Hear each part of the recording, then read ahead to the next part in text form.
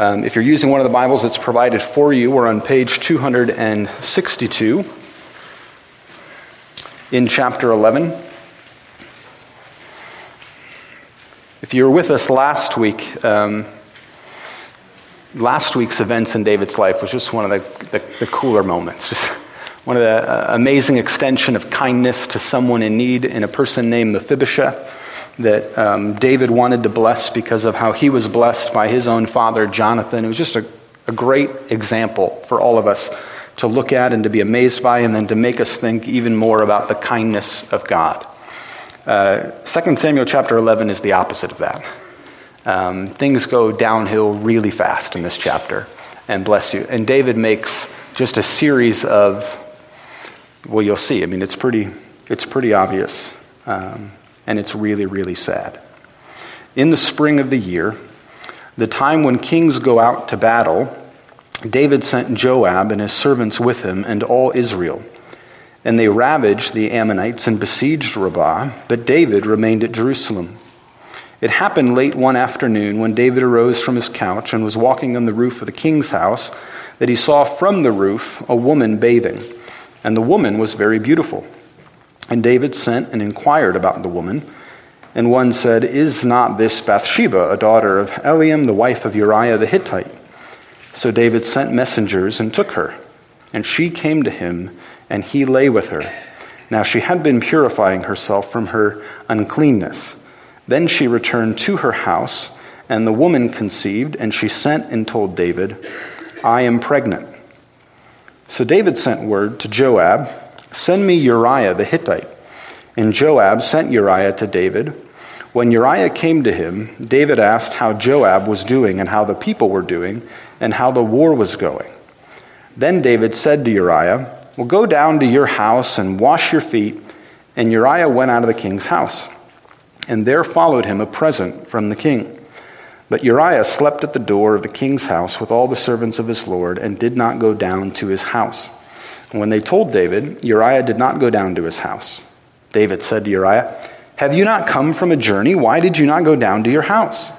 Uriah said to David, "The ark and Israel and Judah dwell in booths, and my lord Joab and the servants of my lord are camping in the open field. Shall I then go to my house to eat and to drink and to lie with my wife? As you live and as your soul lives, I will not do this thing."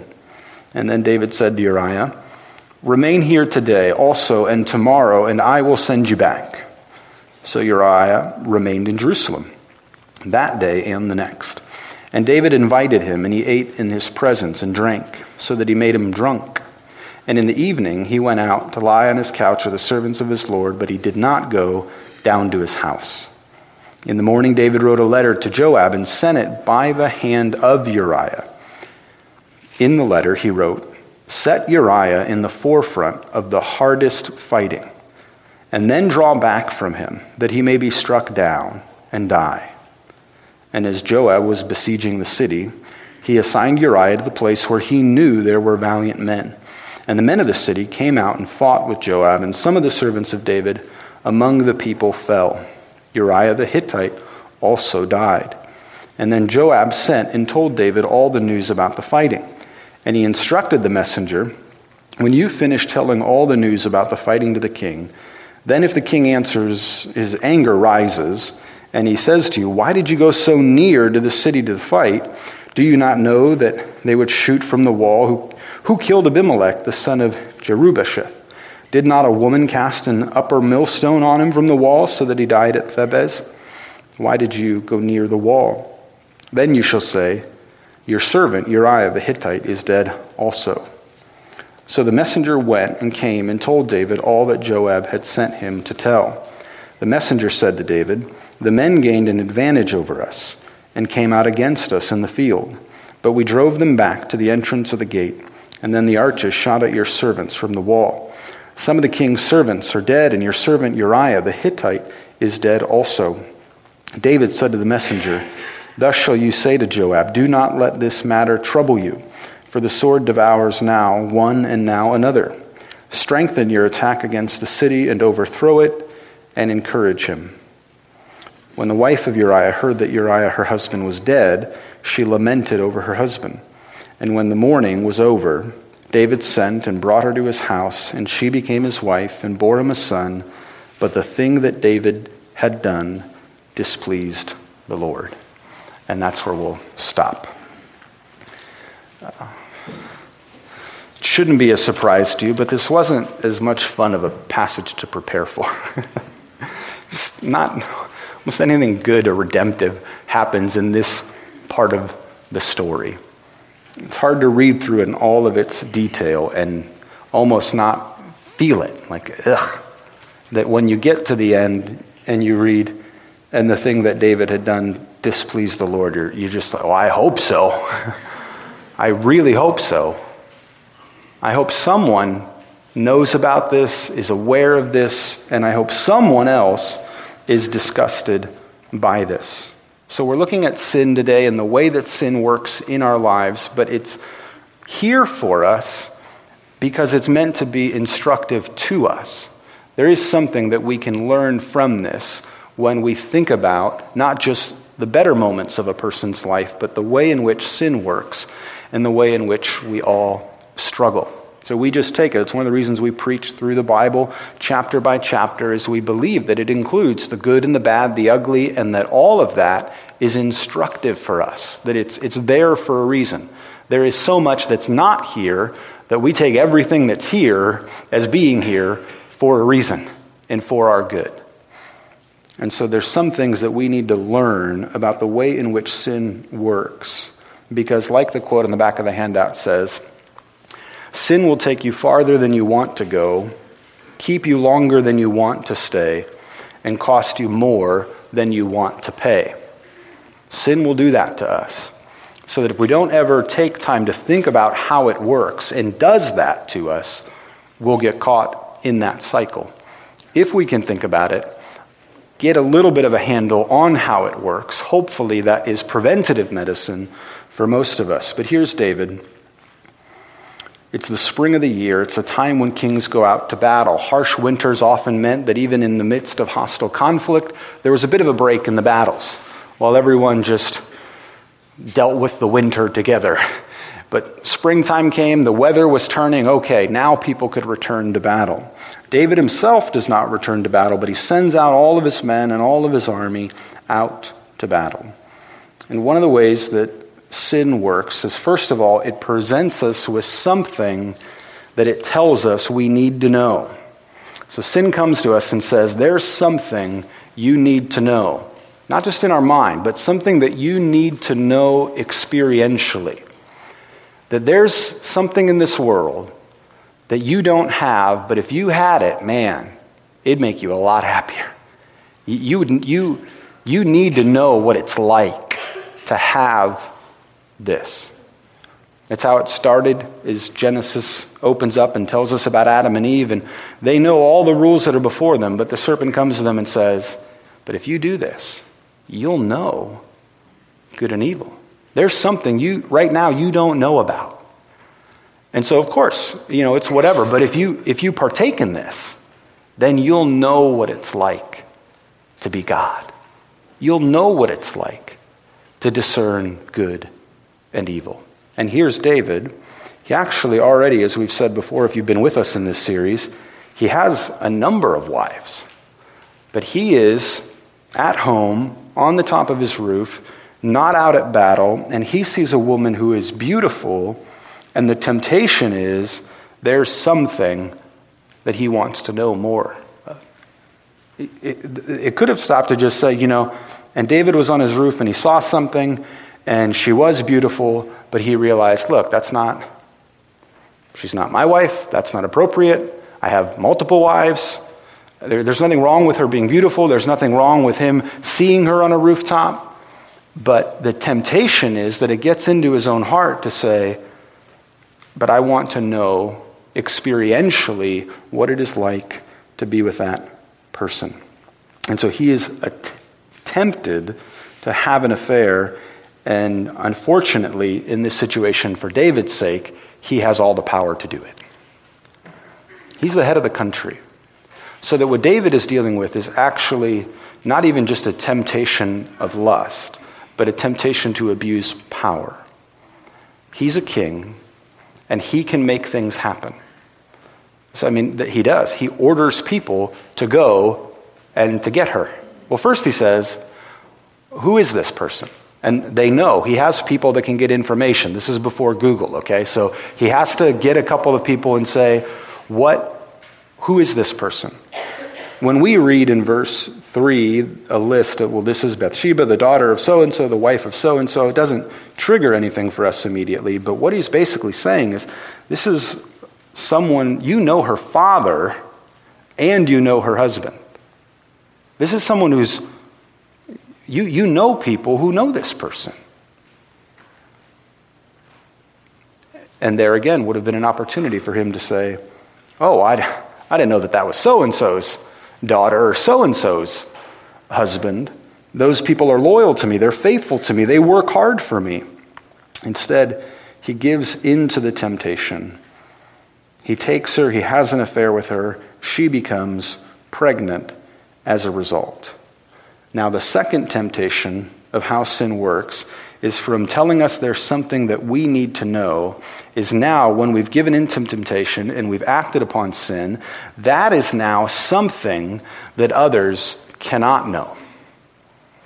That is now, our giving into sin and our giving into temptation is now something that other people can't find out about. And so it goes from having to be this, it's so good that our life won't be complete unless we act on it, to it's so bad, you better make sure no one ever knows you did this. Because if they find out you did this, what are they going to think of you? And so it switches. Now it's something that nobody should know about. And so the rest of the chapter is David going to all of these great lengths to hide his sin. And everything he does to try to hide his sin leads him into more sin. So the first thing he does is he says, send Uriah home from battle. And basically, let's just give this soldier rest. And if he's at rest and he's home for a couple of days, when this baby is born, no one will know who the father is. That's his strategy, which in the realm of possibilities is fairly reasonable. Bring him back home from battle.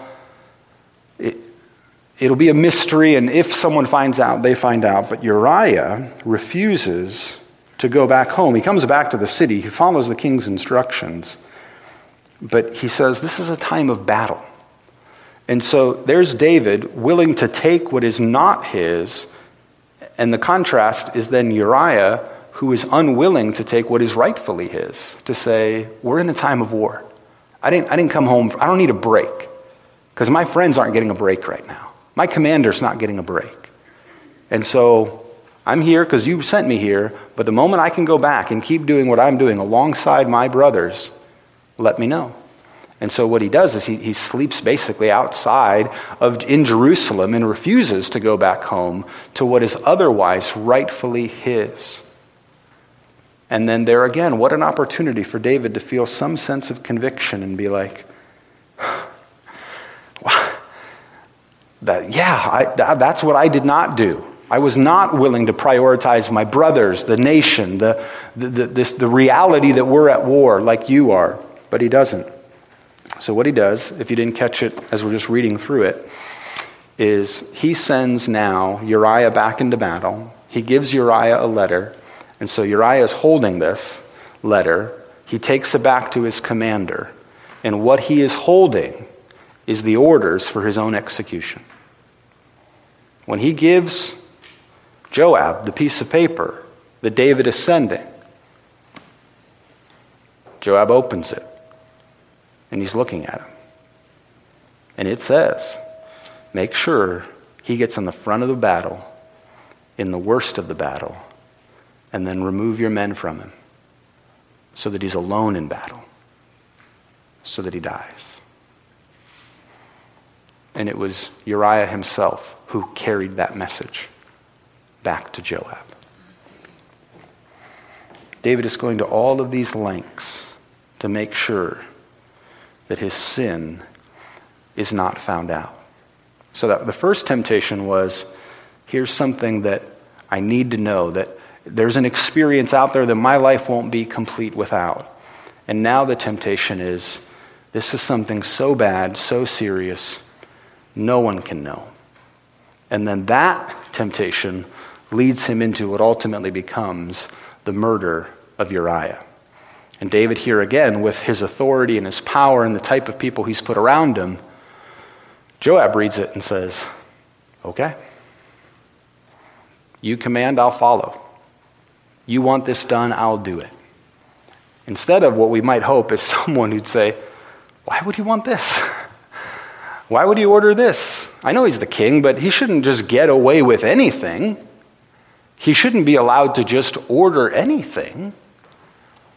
David is not surrounded by those types of people that hold him accountable. He's not surrounded by people that ask him questions. They follow orders. And so Joab does that. So that now Uriah dies, and then David says, okay, so now I can receive this woman into my home. Hopefully people don't do the math on how many months after she delivered, and it will look like I just now have another wife and another son. So that, like I said, when you get to the end of it, you're just like, what? And then it's at least helpful to hear that the thing that David done had displeased the Lord. But this is how sin works in our hearts. It first tries to tell us that there's something that we need to know, we need to act upon, we need to take, whether it's legitimate or not, because we need to have it. Our life isn't complete without it. And then in a weird switch, it binds us with this shame that says, well, because you've done it, the only way you can now be happy and the only way you can now have a fulfilled life is if nobody ever knows what you really struggle with, what sins you've really committed, and the things that you've really done. And so the opening song we sang today, let no one caught in sin remain inside the lie of inward shame. Well, what's the lie of inward shame? Well, it's along the same lines of the first lie. There's the lie of Satan to say, we need this to be happy, and then there's the lie of Satan to say, people could never know this about you, and you ever have a happy or meaningful life. It's just as much of a lie the second time as the first time. We'll usually think about temptation in the realm of the first one, and not as much in the second one. And to think about the ways in which sin leads us into more sin. And like the quote says, it takes us further than we wanted to go. It keeps us longer than we wanted to stay. It makes us pay more than we wanted to pay. Here's the thing that also makes this particularly sad. If you go to Psalms 36. Psalm 36. What David is dealing with here is not a lack of information. And most of us, sin is not an issue of information and education. People are not now committing murder in this world because they don't know it's wrong. That's not the issue. People are not now in this world breaking promises to the people they got married to or to the jobs that they're employed by because they don't know that it's wrong to break promises. So that when we read now in Psalm 36, verses 1 through 4, we get this actually amazing description in the name of David about how sin works. It says in verse 1, transgression speaks to the wicked deep in his heart. There is no fear of God before his eyes, for he flatters himself in his own eyes, that his iniquity cannot be found out and hated. The words of his mouth are trouble and deceit. He has ceased to act wisely and do good. He plots trouble while on his bed. He sets himself in a way that is not good. He does not reject evil. And that's where we'll stop. This is not David reflecting on what he did. We'll be there next week in Psalm 51, where David is looking back on what he did and realizing, wow, how wrong it is. This is David actually giving an incredibly perceptive account of how sin works in our hearts. That it comes to us deep in our heart, and basically, first, it makes us we have no fear of God before our eyes. We're no longer thinking about God, what he would want, what his standards are, what his will is, or what he's done for us, what he's already given to us, how he's blessed us beyond measure. There is no fear of God, and so our view of God diminishes, but then our view of ourselves increases. He flatters himself in his own eyes and has the presumption that he can do this sin and not be found out and hated. And then from that, his mouth is trouble. He's not acting wisely. He plots evil while he's in his bed, and he does not reject evil. So when we look at David, we say he doesn't have an information problem. He actually understands some of the depths and the nuance of sin and how it works. But he still sins. He still falls. He still fails. That's true of you and me. I just spent a week looking at this text, thinking about how did David do this, what was going on. But all of that study doesn't make me any less prone to the potential and the dangers of sin. Because it's not a problem of how much information I have or how much Bible study I've done. You can know it, but still give in to it. And actually, that's true of all of us. We all know deep down in our hearts certain things that are right and wrong, but when we look at our lives and the choices we've made, we say, man, a lot of times we choose what's wrong, and it's actually the very fact that we know that that's wrong, that we keep on choosing wrong, trying to hide that and cover that so that people wouldn't find out about it. Hopefully, the Spirit is working in your own mind, in your own heart, to think through ways in which this struggle happens in your own heart. This temptation that, man, if people find out what I've done, they'll never love me, they'll never care for me, they'll never want to have a relationship with me. And so that is one of the strategies that Satan uses to keep us in our sin much, much longer. So for me, one of the clearest examples of this was being given an assignment in seminary to translate a certain passage of the Bible that was about, if you print it all out, maybe at least 10 pages worth. Professor said, now you're not going to know every word here, so do as much of this as you can do on your own with what you know, and then when you need to consult the book, consult the book. So you should, 90% of this should be you, 10% of this, don't worry, don't lose sleep, look it up and find it, because there's certain words that are only used one time or they're only parsed one time, and so you won't even find much by way of resources to help you with this. So it should be 90% you, 10% the book. Well, when you tell someone you're allowed to consult the book, that's tempting, right? And it was for me. And there was a variety of reasons, and I don't want to go into them because I don't want to sound in any way that I'm justifying it. But when I turned it in, it was about 30% me, 70% the book. Turned in the assignment. 30% me, about 70%. Let me just look it up.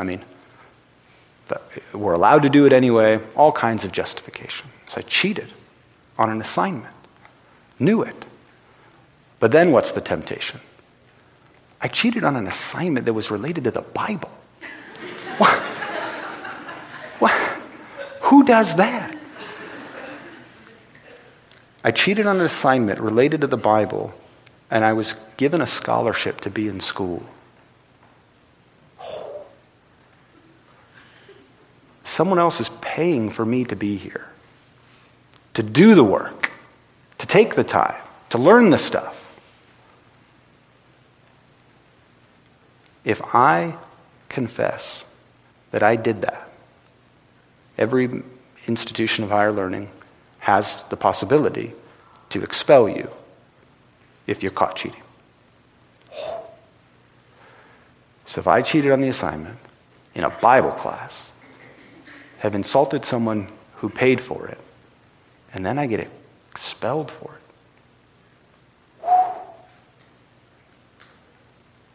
well, I shouldn't say anything. Better not tell anyone. Who would hear that and have any sense of respect? But God in his Spirit worked over time and said, no. You're not graduating and you're not walking across the stage with an asterisk around your diploma. You're going to go in and you're just going to confess. But I can tell you, that temptation of not confessing was even stronger than the temptation to just cheat on the assignment. So I went into a room, met the professor, asked for an appointment to meet him in his office.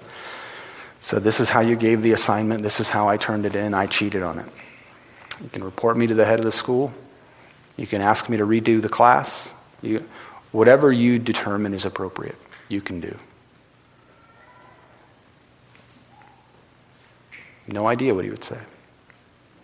But one of the things that was brought home to me in that moment that had already been learned in my Christian life was forgiveness is a real option. And it is the option that opens up the most amount of possibilities of anything else in this world. And he just looked across the table and said, I forgive you. What do you mean you forgive me? I'm not going to make you redo the assignment. I'm not going to report it to someone else. I'm going to forgive you for that.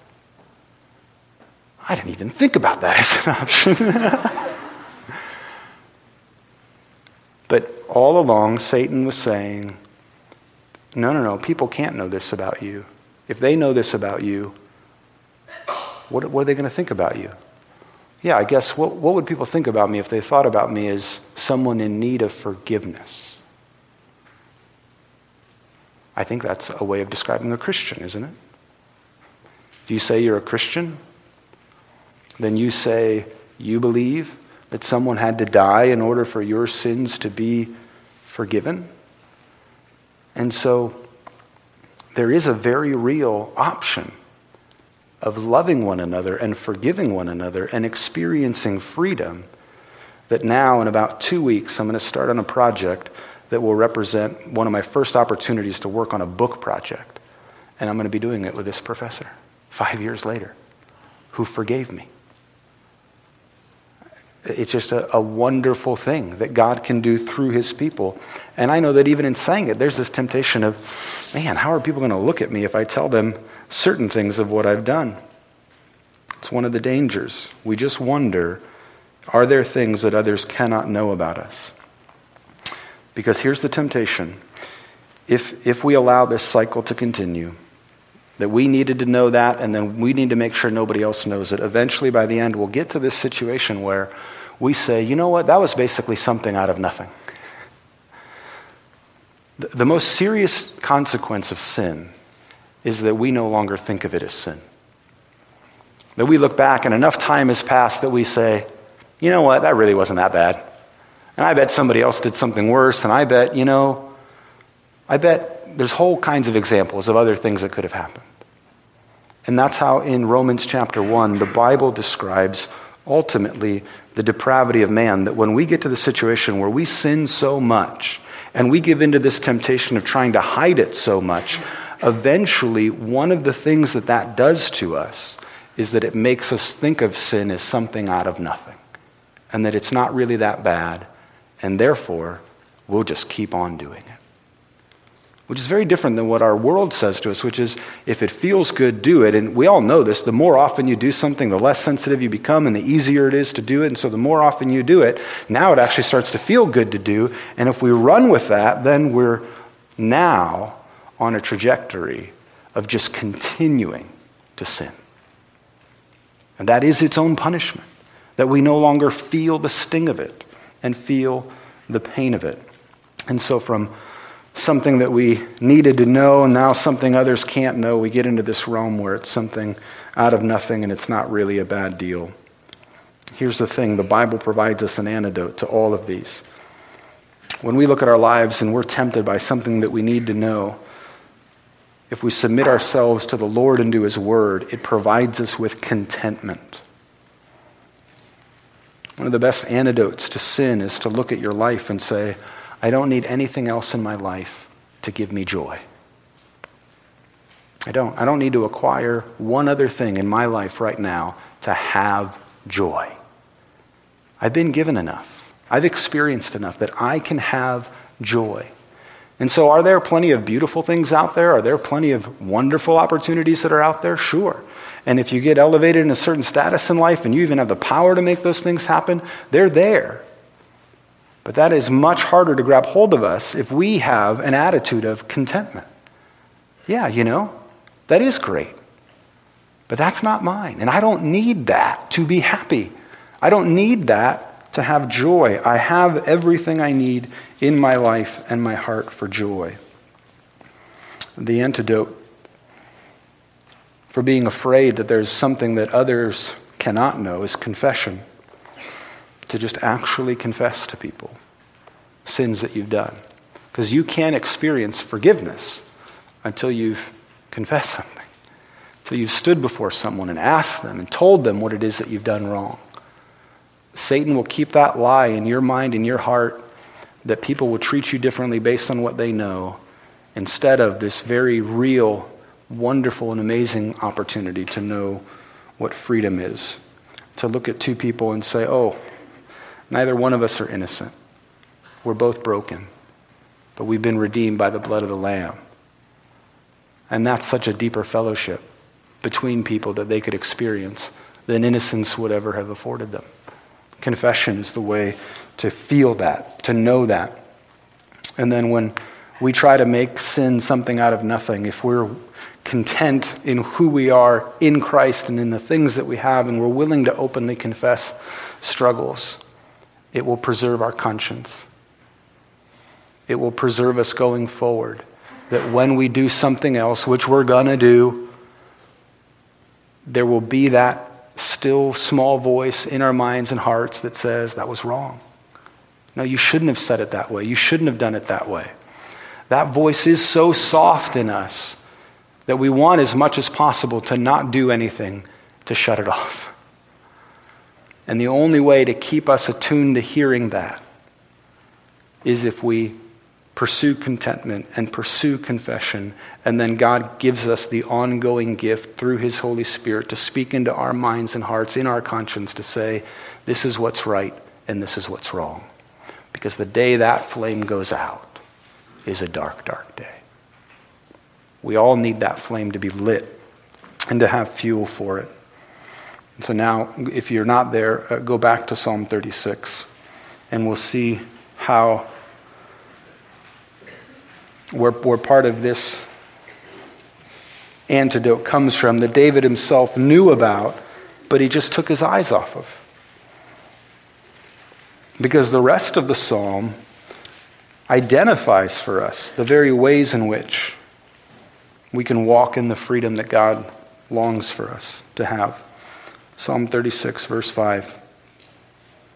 Your steadfast love, O Lord, extends to the heavens, your faithfulness to the clouds. Your righteousness is like the mountains of God. Your judgments are like the great deep. Man and beast you save, O Lord. How precious is your steadfast love, O God.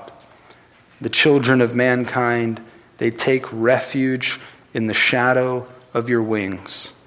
They feast on the abundance of your house, and you give them drink from the river of your delights. For with you is the fountain of life. In your light do we see light. And that's where we'll stop. See, David was no longer enamored by the love that God had for him and was content in that love. And so he pursued hard after sin. And then he took his eyes off of the reality that God is forgiving and He's generous and He's wonderful, and it's possible to come before Him with confession. It's next week that we'll learn all that had to take place for David to finally see the ugliness of his sin. But this for us is just a good place to start. Are we, as we sang, fixing our eyes on Jesus, being reminded ever of His righteousness, His love, and that in His light we see light? So I invite you now to stand as we read these verses together, and then as we sing the truth. So Psalm 36, verses 5 through 9. Your steadfast love, O Lord, extends to the heavens, your faithfulness to the clouds. Your righteousness is like the mountains of God. Your judgments are like the great deep. Man and beast you save, O Lord.